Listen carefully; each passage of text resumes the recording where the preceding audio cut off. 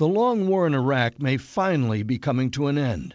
Our War Stories team was there when it started in 2003 and has chronicled how it's been fought ever since. I'm Oliver North, and in this War Stories podcast, you'll hear from those who've endured some of the bloodiest combat in history. This compelling podcast of War Stories was compiled during 6 lengthy embeds with U.S. forces in the land between the rivers. You're there with the Marines on Operation Matador as they go hunting for terrorists along the rat lines near the Syrian border.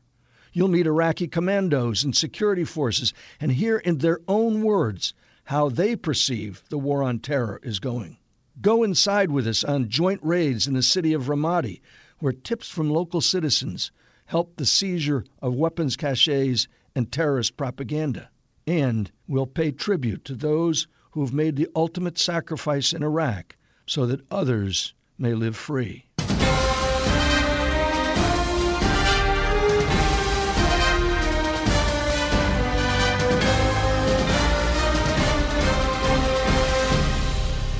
Welcome to War Stories. I'm Oliver North, coming to you from Fallujah, Iraq, once one of the most violent cities on earth, its population held hostage by brutal terrorists. Today, Fallujah is a showplace for Iraqis and Americans working together to bring stability to this war-torn country. War Stories joins them as they patrol the streets and conduct security operations side by side. But as you'll also see in this episode, the work of the coalition isn't finished. We'll go with U.S. Marines to Iraq's remote western border with Syria on an operation to secure that lawless region. And we'll join U.S. soldiers and Marines and brave Iraqis taking on the enemy in Ramadi, capital of Iraq's largest province. See how Americans and Iraqis working together have changed the face of war in Operation Iraqi Freedom. This is one face of the war in Iraq. And this is the new face of the war in Iraq. These are the faces of Iraq's future.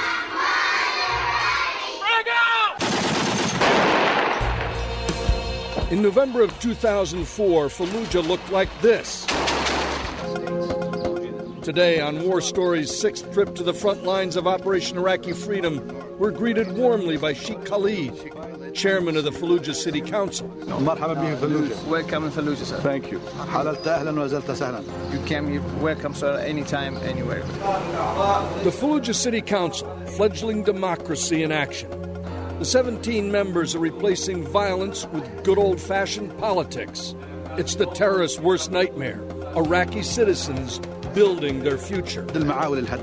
We have to work together to solve the problems of Fallujah. In terms of governance, Fallujah's been kind of a success story. Colonel Charles Gurgenis commands Regimental Combat Team 8 of the 2nd Marine Division. He's helping these people stand on their own.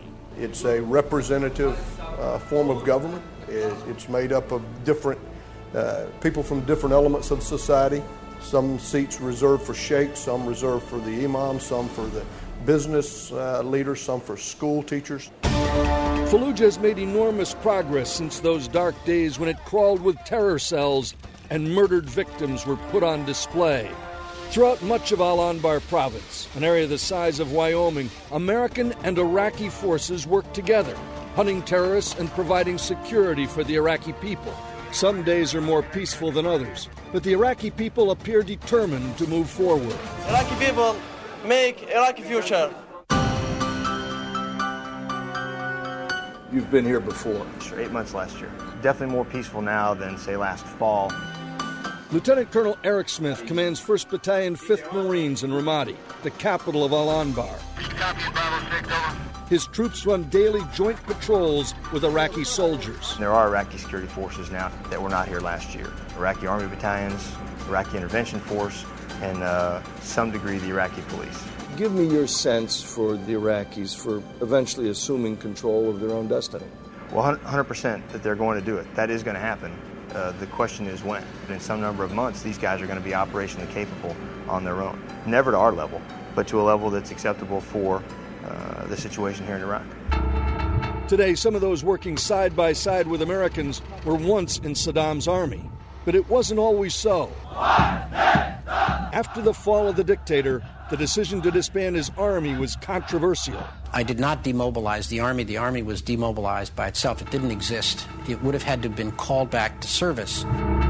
Using former enemy soldiers to rebuild their country is nothing new. After World War II, the Allies used tens of thousands of Germans who once were Wehrmacht troops to help repair their country's infrastructure. Now, our troops are working with those who once fought against us in today's Iraq.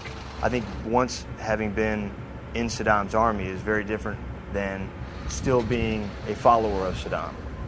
If you were once in Saddam's army, that's okay. You were a skilled artillery officer, a skilled infantryman, or a tanker, we can absolutely work with you. There's no problem with that. Do you see an increased intelligence value in having them out there in the street? Absolutely. When I'm at a checkpoint and I see a car full of what we call MAMs, military-age males, we stop them and talk to them. I don't pick up the fact that he's from Mosul or that he's from Jordan or that he's from another country, but the Iraqi security forces will. How you doing, sir? How are you, sir? It's Colonel Ahmed. أهلا وسهلا. Oliver North. Channel Fox. Colonel Ahmed leads the battalion of Special Police Commandos in Ramadi. مناطق كثيرة من العراق. The Iraqi forces can be successful because of their new training.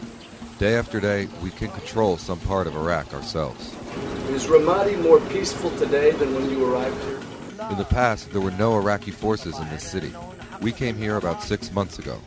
We work well with the Americans and have had some success here. There's absolutely a greater acceptance because now there's Iraqis out there. This is not, 35 foreigners with one interpreter. This is 20 Americans and 20 Iraqis. Absolutely a difference. We have them fully integrated at the platoon and company levels. I mean, every patrol that we go on, Iraqis are on. Every patrol that Iraqis go on, we're on. They bring an eagerness to learn, and they bring a big heart. As democracy takes hold in places like Fallujah, other parts of Iraq remain a haven for terrorists. Along the Syrian border, U.S. troops take on the enemy in fierce desert battles. Operation Matador is next.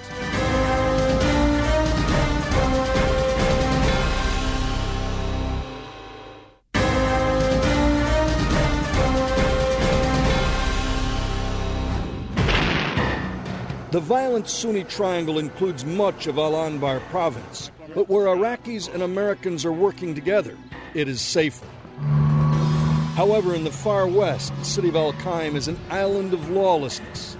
Located 380 miles west of Baghdad in the harsh, remote Al Jazeera desert, Al-Qaim straddles the Euphrates River, which snakes into Iraq from neighboring Syria, less than 10 miles away. It very much is the Wild West. This area had, for a long time, well before we got here, been a region where, the border has smuggling and basically criminal traffic. Lieutenant Colonel Tim Mundy commands the 3rd Battalion, 2nd Marines in Al-Qaim.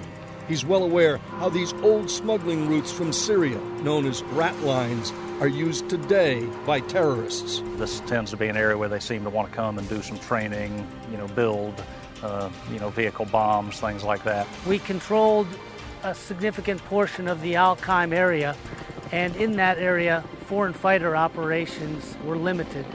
Major John Reed is the executive officer of 3rd Battalion, 2nd Marines. North of our area, the foreign fighters created a safe haven for themselves that supported insurgency operations into the heart of Iraq.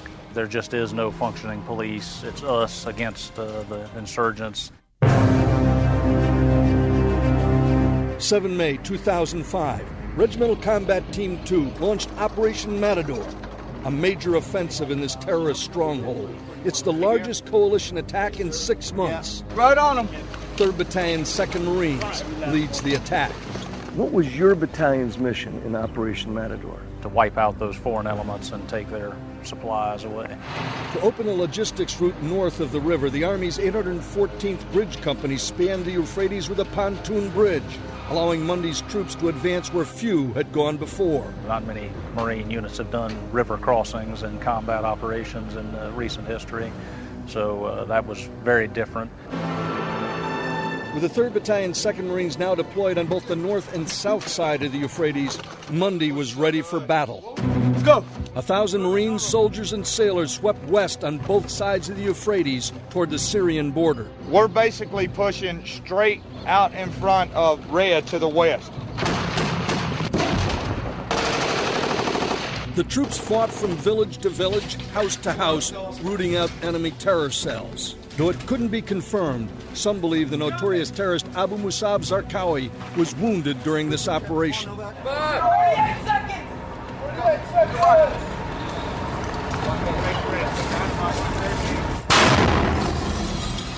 Watch for booby trap! 3rd Battalion, 2nd Marine was given additional assets. What role did they play? I had a full mobile assault platoon of heavy gun trucks, a total of approximately 50 Marines with a lot of firepower. I also had a tank section, but we also used aviation capabilities to lift logistics forward. The unit also had AAVs, tracked amphibious assault vehicles. This is what one looks like from the inside. Combat loaded, it weighs 26 tons and carries up to 25 Marines. Not all of the weapons employed were lethal. The Marines also used an Army Psychological Operations, or PSYOPS, unit. What was the task of the Army Psychological Warfare Unit? They do more than just broadcast messages. They can influence the minds, the thoughts, and the decisions of people in the battlefield and force them to either fight or not fight. At times, we were capable of sorting out, if you will, non-combatants from insurgents and foreign fighters. 2 days into the operation, enemy desperation became evident. Staff Sergeant John Francis of 2nd Platoon Weapons Company was on a night operation in the front seat of his Humvee. We were getting ready to make a left-hand turn. We were hit T-bone by a truck, a suicide vehicle. A Marine in the next Humvee caught the attack on tape. Whoa. During the explosion, there was fire that came in mostly through the front tire and my position in the vehicle. Resulted in just the burns. On the driver's side, there's a hole that actually blew in, separated the layers of glass, the plastics in between. Though nearly completely destroyed, the up-armored Humvee saved the lives of John and 4 other Marines in the vehicle. Myself and my crew are living proof. This armor is helping us out here win this war. They're definitely working. It's saved my life. We were driving in a track, and we were heading to our objective, and I remember almost saying that we were almost there, and it was going to be a pretty easy day, actually, for us. 3 days into Operation Matador, elements of 3rd Battalion, 2nd Marines moved into a small hamlet near Al-Qaim. Lance Corporal Mark Camp was with Lima Company 325, a reserve rifle company out of Ohio. I was on security, so I'm like, my head's sticking out of the track, they got the hatch opened up, and I got a weapon up there. Lieutenant Paul Kroom was riding with them. I was sitting on the right side of the vehicle, second from the rear. The AAV was taking a route that had been heavily traveled that day, but this time it struck a mine. Just all of a sudden, it's boom. And the vehicle flew up into the air. It got orange inside, a bright orange, and then it got really dark and smoky. I was on fire, and I just remember screaming, hearing everybody else screaming. The battalion sergeant major sprang into action. This is inside the vehicle, sir. Everybody jumps in because they care about their fellow comrade in arms, and they just want to be in there helping out. Doc, you got any more water, Joe? Hey, who else needs help? I exited the vehicle, and I heard these explosions, what we call cooking off. The AAVs carry all kinds of ordnance, 40-millimeter grenades, 50-millimeter machine gun shells. The rounds started cooking off. The heat was so intense that all of those rounds were exploding really quickly. Probably the most disturbing thing I've ever personally seen in my life. Fighting against time, soldiers, sailors, and Marines raced to save their comrades. That's next on War Stories.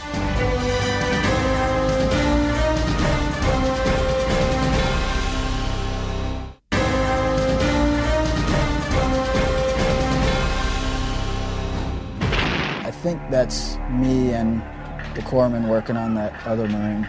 And you can kind of see little furrows in the ground. It's about as good a cover as you could find. 11 May, Al-Qaim, Iraq.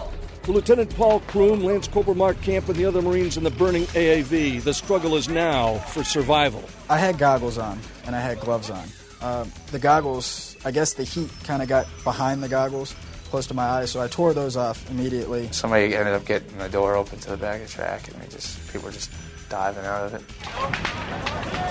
Once I got out, I looked at my arms, and I was missing a lot of skin on my arms. But again, the pain wasn't there, so my reaction was, well, I can still fight, so let's go do what we need to do.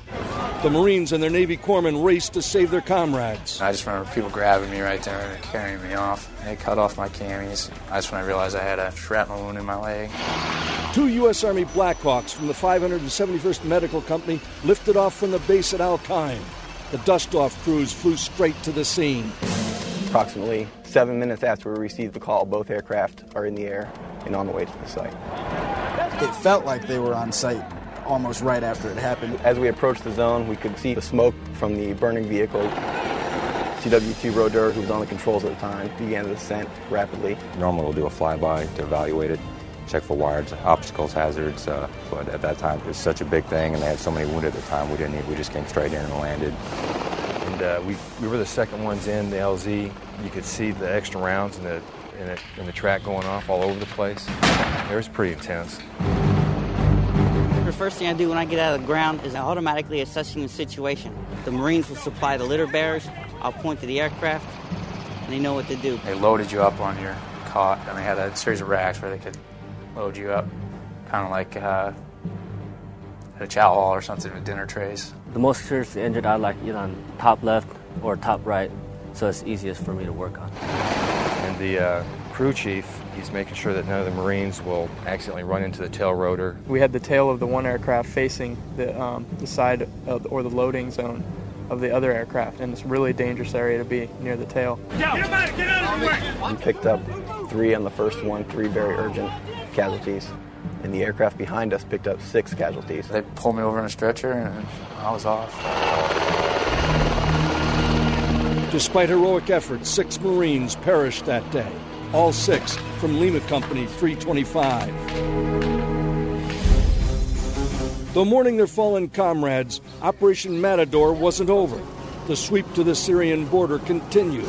Kilo Company, including Lieutenant Joseph Clemmy and Staff Sergeant Jeffrey Schwarzentruber, still had a mission. Our mission was to gain a foothold into Old Ubaidi to disrupt the insurgent movement. Sergeant Schwarzentruber, what information did you have at the squad level about the enemy? We had the intel reports of the possible dug-in fighting positions, IEDs in place, as well as mass movement of possible weapons caches. The task was to gain a foothold on the building to enable our other squads to seize that foothold. I maneuvered in with 3rd Squad. We fired into the building. Hey, watch that side right there. The building was locked. We threw a breaching charge on a door, which it takes the door down, and then it also kills any booby traps or insurgents. Back up! We're gonna blow the door! Back up! Secure! Get around the corner! Get around the corner! Back up! Around the corner!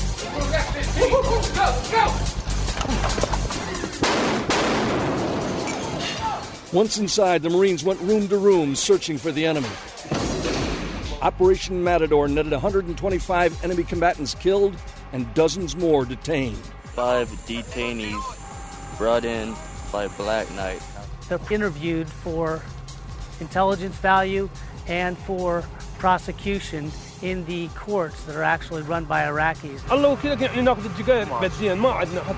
So he doesn't know anything about the IED found in his house? Okay, so he's saying all that stuff was one chemical mask. That's what he said. They found in his house. Got it. After 7 tough days, the mission was accomplished. 9 Marines made the ultimate sacrifice, 8 of them from one company, Lima 3rd Battalion 25th Marines. They took the enemy face on. They fought the enemy face on. They kicked doors in. They killed insurgents. I couldn't ask for more. I'm very proud to have Lima 325 by our side. The morale of this battalion is very high. We've seen a lot of stuff in the past 7 days. We've seen Marines killed. We've seen Marines wounded. If you went up to a Lance Corporal right here and now, everything they saw and say, hey, would you like to go home today? They would say no. On 15 May, the soldiers, sailors, and Marines in Al Qaim held a memorial service for their fallen comrades. Oh! Standing here before us are 9 helmets. Empty shells reminding us of the men who wore them. May our time here this evening be a fitting tribute to each of them as we remember the height of their honor, the depth of their courage, and the breadth of their commitment. We'll return to the heroes of Operation Matador later in this program. Young Americans are still called upon to sacrifice for freedom, but now they're joined by Iraqis who put their lives on the line to help secure their country's future. Meet a new generation of Iraqis when War Stories returns.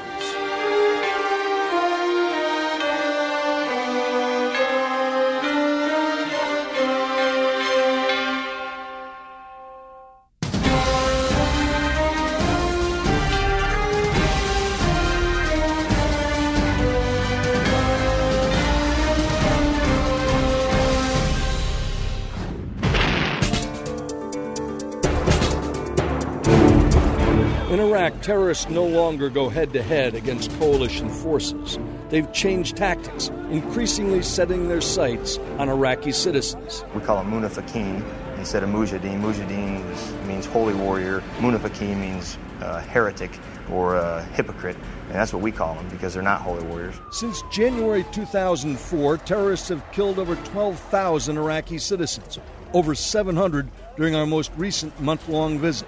Often the new Iraqi security forces are the target. But the Iraqi forces are fighting back.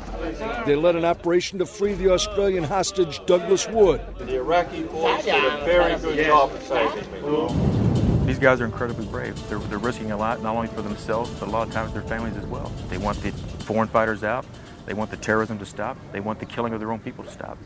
The bravery of the local troops is well known to Marine Lieutenant Colonel Scott Walker. He's the senior advisor with the 2nd Brigade of the Iraqi Security Forces, or ISF. War Stories visited the brigade headquarters in Fallujah. Okay, thank you, my buddy. Shukran. You've got a brigade here. Roughly how many soldiers? The brigade consists of 3 battalions. Right now, we approximately stand at 1,800 soldiers. Walker and his advisors work closely with the Brigade Sergeant Major Abduraza. Where'd you learn to speak English? Me here in the brigade. Is that right? Yeah. The Sergeant Major is somebody you work with regularly? Absolutely. Sergeant Major? Yes, sir. How are your soldiers? Well, good soldiers? Yes, he's very good soldiers. Out on patrol, War Stories saw their professionalism firsthand. The purpose of this patrol is to find things that are out of the ordinary, specifically IEDs or any kind of small weapons cache that the insurgents would be trying to use against us. Our Iraqi partners, they live here, so they can point out things that are out of the ordinary a lot faster than we can. Local knowledge of the neighborhood can provide valuable intelligence. Lieutenant Colonel Smith recalled how an Iraqi soldier questioned a suspicious ma'am, or military-aged male. He says, well, I own a shop on 17th Street. And the guy says, really, which one? He says, well, I own a hardware store. Really? Well, I'm from 17th Street, and there's no hardware store there. Get out of the car. I will never, ever have that information. I think that the Marines realize that as hard as they work and as smart as they are, they will never be able to identify people or activities that may be questionable, like someone that is Iraqi will be able to do it. On this operation, the Iraqis found 3 men partially clad in military uniforms. Yes, there were 3 individuals just here. Usually have a problem with scrappers scrounging out of the ruins. They were in partially military uniform with military ID, but they shouldn't be here off their camp, especially without weapons or any kind of leadership. You can collect ID cards if you need to. Let's try and find out where their weapons are at as well. We took their IDs and their uniform tops in case they're UA soldiers or AWOL soldiers. And told them to go see their commander. That way, if it pans out that they are in active status, a good soldier, they can get their belongings back. The individual actions of the basic soldier are extremely good. The Marines are always pleased when they go on patrol. From his base in northern Fallujah, Colonel Jassim commands the 2nd Battalion of the 2nd Brigade. My soldiers receive good training, both from the Marines and from the experience they have working on the streets here in Fallujah. What we do is we try and sit down with them and get them to see how we do things in the Marine Corps and the American military and try and get that to transcend to where they do it for themselves.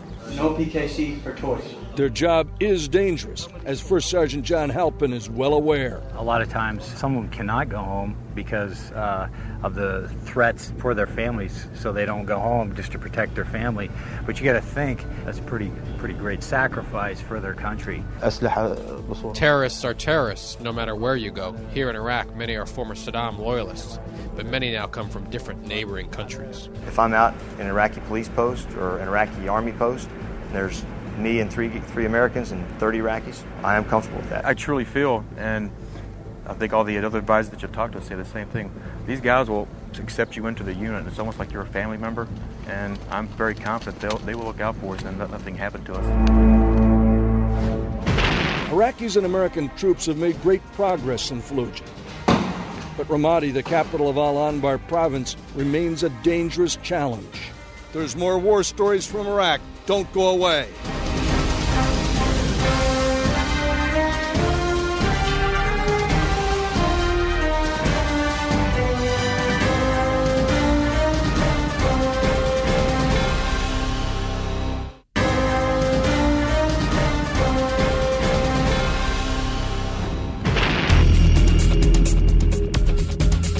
In western Iraq, the provincial capital of Ramadi remains restive.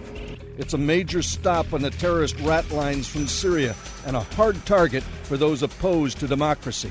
We just had a provincial council that was seated and they're functioning. I know because I assist the Iraqis in guarding that provincial council building. We're on top of the government center in Ramadi, Iraq, surrounded by 500,000 sandbags, all of them filled by U.S. Marines, then hauled up 3 stories to the top of this building to protect them from indirect fire and snipers that surround this building. Ramadi has never been a quiet, nice neighborhood. Lieutenant Colonel Smith's 1st Battalion, 5th Marines share responsibility for security in Ramadi with Army Lieutenant Colonel Justin Gubler's 1st to the 503rd, known as the Rock. This is the home of Task Force Rock. It's the 1st and 503rd. It's one of 3 outposts that we live at, and we control East Ramadi from this location. Task Force has soldiers, airmen, Marines, and sailors. We can drive the violence down to a level that's manageable, but we can't do it all without the Iraqi people. When an Iraqi civilian tipped off the Marines to an impending attack in Ramadi, an unmanned aerial vehicle was sent up. It caught this suicide truck bomb as it careened toward a checkpoint. Before it could be interdicted, it blew up. Later, the Marines acquired this video footage taken by the terrorists showing the same enormous explosion. Ramadi is dangerous with IEDs and foreign fighters, but now that we Iraqi forces work together with the Americans, we've been able to catch many of the enemy. Colonel Ahmed and his commandos are part of the 1st Battalion, 4th Brigade. Not unlike cops on the beat, they patrol neighborhoods with Major James Yunt, who heads up the Special Police Transition Team. Our mission really is to provide assistance, to advise the chain of command on how to sustain operations and function independently of coalition units. Colonel, are these American advisors a help to you and your commandos? Yes, they train all our soldiers, and we share all of our missions with them on the streets in Ramadi. The American soldiers help us a lot. They are very professional, and we learn a lot from them. They run entry control points, and really what that is traffic control points. They search them, check credentials, IDs, that kind of stuff, as well as they also check vehicular traffic. The police commandos in my company are trained, and now they have some experience fighting. All the Iraqi soldiers that come here have received initial training, but the initial training they receive is severely limited with respect to firing, live fire, ammunition on a range. Lieutenant Dave Denial is responsible for training Iraqi troops. We're trying to integrate them into our daily operations as a battalion. In order to do that, the Marines here at Camp Ali have to form a cohesive bond with the Iraqi soldiers. We got some ISF attachments with us today. It's going to help us out. Going to conduct some searches on the truck with them. as well. They notice a little bit more than we do. The Iraqis that we operated with were top-notch. They did everything we asked of them. I see them invaluable as far as intel collecting, being able to spot guys that just don't belong in the neighborhood. Whenever we stop the vehicle, they're going to get the driver out, have the driver open up all the doors, all the compartments, the hood, the trunk, everything. We have the ISF or IPs up there with us, and they'll pick guys out from the vehicle search area that they know or that they have heard are really bad guys. The terrorists are hell-bent on exploiting tribal and religious differences. There is no difference between Sunni and Shiite. We are all Muslim. We are brothers here. I don't think the terrorists can separate us and make us into two groups, one that hates the other. What motivates a young Iraqi to join the commandos? Most of them want the same thing we do. They want to be able to provide for their families. They want a place to call their home. They want a peaceful environment in order to live. Very similar to the things that we cherish back in the United States. Good. On this day, B Company, 1st of the 503rd, is searching for terrorist propaganda. An Iraqi informant told the Americans that an individual in this house is distributing video of bombings and attacks on U.S. troops. Where's the guy at? They had CDs, video CDs that had terrorist acts on them, car bombs blowing up on the Marine checkpoints and at various points in Iraq. This war on terror is fought on many fronts, from gunfights to the internet. On this raid, they didn't catch the mastermind, but they did find the terrorist materials he left behind. The criminal element is an important part of an insurgency, and they'll thrive off any kind of chaos. Wherever there's a lack of order, they'll use that and take advantage to do all their criminal activity and make money. Ramadi is not nearly as violent as it once was. But as this raid by the 1st Battalion, 503rd Infantry will attest, it's yet to become the peaceful capital of Al-Anbar, Iraq's largest province. More when War Stories returns.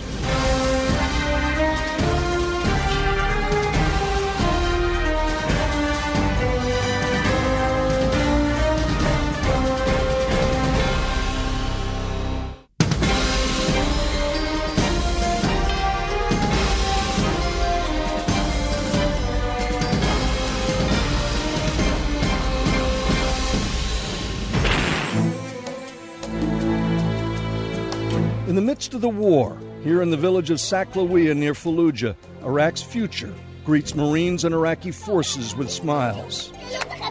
The citizens in Fallujah are tired of the insurgents running their lives. They want their city back. They want their lives back. Rebuilding the country is an immensely difficult task. Major Chris Phelps of the 5th Civil Affairs Group literally has to win the hearts and minds of local citizens. And here, it's working. Everything that we do, whether it be a combat patrol or a civil military operations patrol, we do everything jointly with the Iraqi security forces. We've developed a working relationship with them that is great. And we look forward to working with them and having them on patrols with us. Marines and Iraqi troops set out on a foot patrol into Saklawiya. Their mission? Make a bunch of little kids very happy. The Aldar Elementary School is undergoing renovation, and for the first time in years, it has running water. 200 students will now go home and talk to hopefully 400 parents, and I hope that they think, you know what, those Americans aren't so bad. The multinational forces, especially the American forces, because what I know, I'm working with them. What they are doing to my country is helping the people a lot. Mustafa is a translator for the 5th Civil Affairs Group. Most of the Iraqis suffered too much about the old regime because nobody was caring about them. What all the Marines doing here is really great, and it's a step forward, not like before.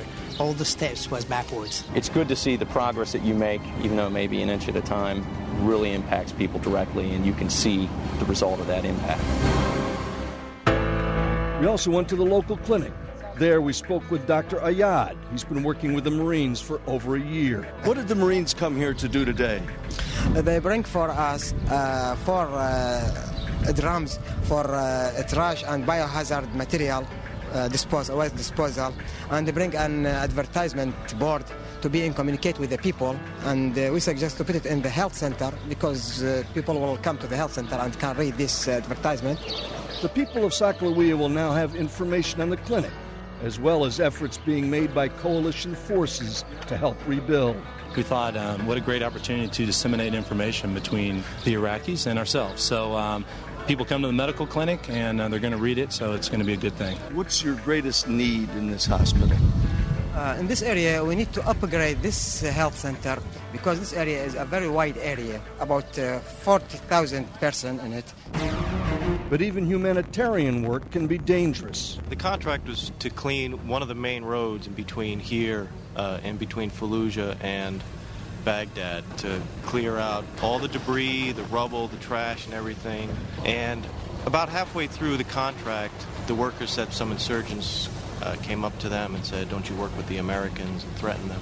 And then I think it was the following day, the insurgents came back again and just did a drive-by, shot a few rounds out. Mustafa, are you concerned that you could be targeted by the terrorists for working with the Marines? Absolutely, yes. I know that, but if I will keep putting that in my mind, my country will go back again and suffer too much. So I don't want to give the terrorism this opportunity to do what Saddam did to my country before. Mustafa is quite a translator, isn't he? He is incredible. The man is unbelievable.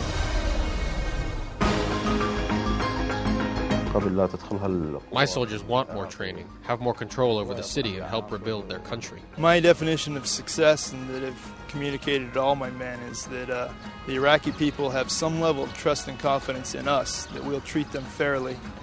And number two, the Iraqi security force that we're paired with can operate independently. They take ownership of Iraqi land back under Iraqi control. Colonel, do your commandos have a vision for the future of Iraq? They are all Iraqi citizens and want their country to have a good future. We are fighting here because we want our children and grandchildren to have safe lives. We need to defeat the terrorists and live in peace. You're a brave man. Thank you. There's more war stories from Iraq just ahead. Don't go away.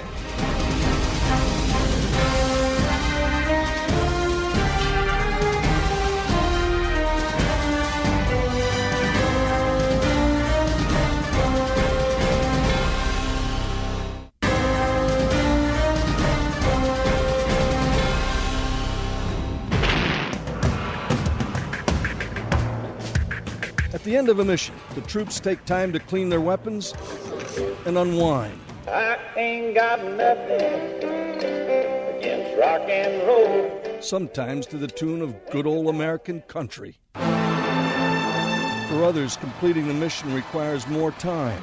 After being wounded in the AAV explosion, Lieutenant Paul Kroom and Lance Corporal Mark Camp were flown first to Germany, then to the burn center at Brooke Army Medical Center at Fort Sam Houston, Texas. I think when I was in Germany, they closed up my shrapnel wound on my leg. And my hands, they when I got here, they did skin grafts, took it from my thigh. That's really it. My face was kind of burned up, a second-degree burn. Lance Corporal Camp is healing very well. The burns to his face will not require any type of grafting and are healing very well. He's already undergone extensive debridement and grafting. I was doing great. I mean, it's night and day from even like a week ago, maybe a week and a half ago. You know, a lot of motion, I can move it. Doesn't hurt as much. He's an example of a young man who was severely injured but showed a remarkable response to treatment and is recovering very well and very rapidly. Their camaraderie is outstanding, and it truly does aid in their ability to recover, and it is an extension of the same esprit de corps that they show together in the combat environment. Most of them are in real good spirits. They're doing the best they can to heal up, following all the doctor's instructions. You know, they're happy to be alive, grieving for their lost comrades.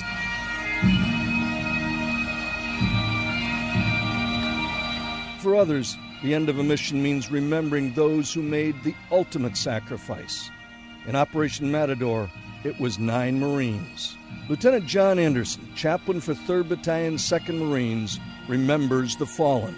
This memorial service is going to serve as a fitting tribute to the 9 men who gave their lives during Operation Matador. It's a chance to say goodbye in a fitting and proper manner, in a way that honors them for the life that they lived and the sacrifice that they gave. Her staff say goodbye. These men are heroes in their lives and in their deaths. It's just a shame. That's all I can really say about it. Shame. They're good guys.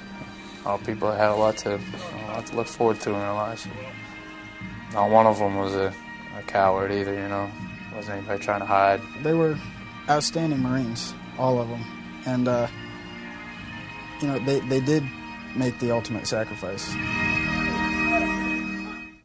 Democracy is not yet flourishing in Iraq, but as you've seen tonight, the Iraqis are starting to take charge of their own destiny, electing a new government, volunteering to serve, and standing up to terror, all vital to a free nation.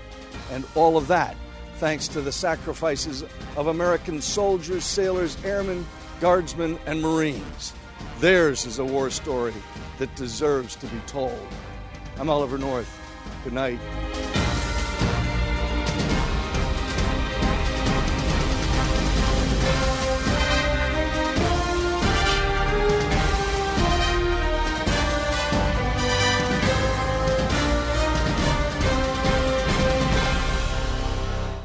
I'm Guy Benson. Join me weekdays at 3 p.m. Eastern as we break down the biggest stories of the day with some of the biggest newsmakers and guests. Listen live on the Fox News app or get the free podcast at GuyBensonShow.com.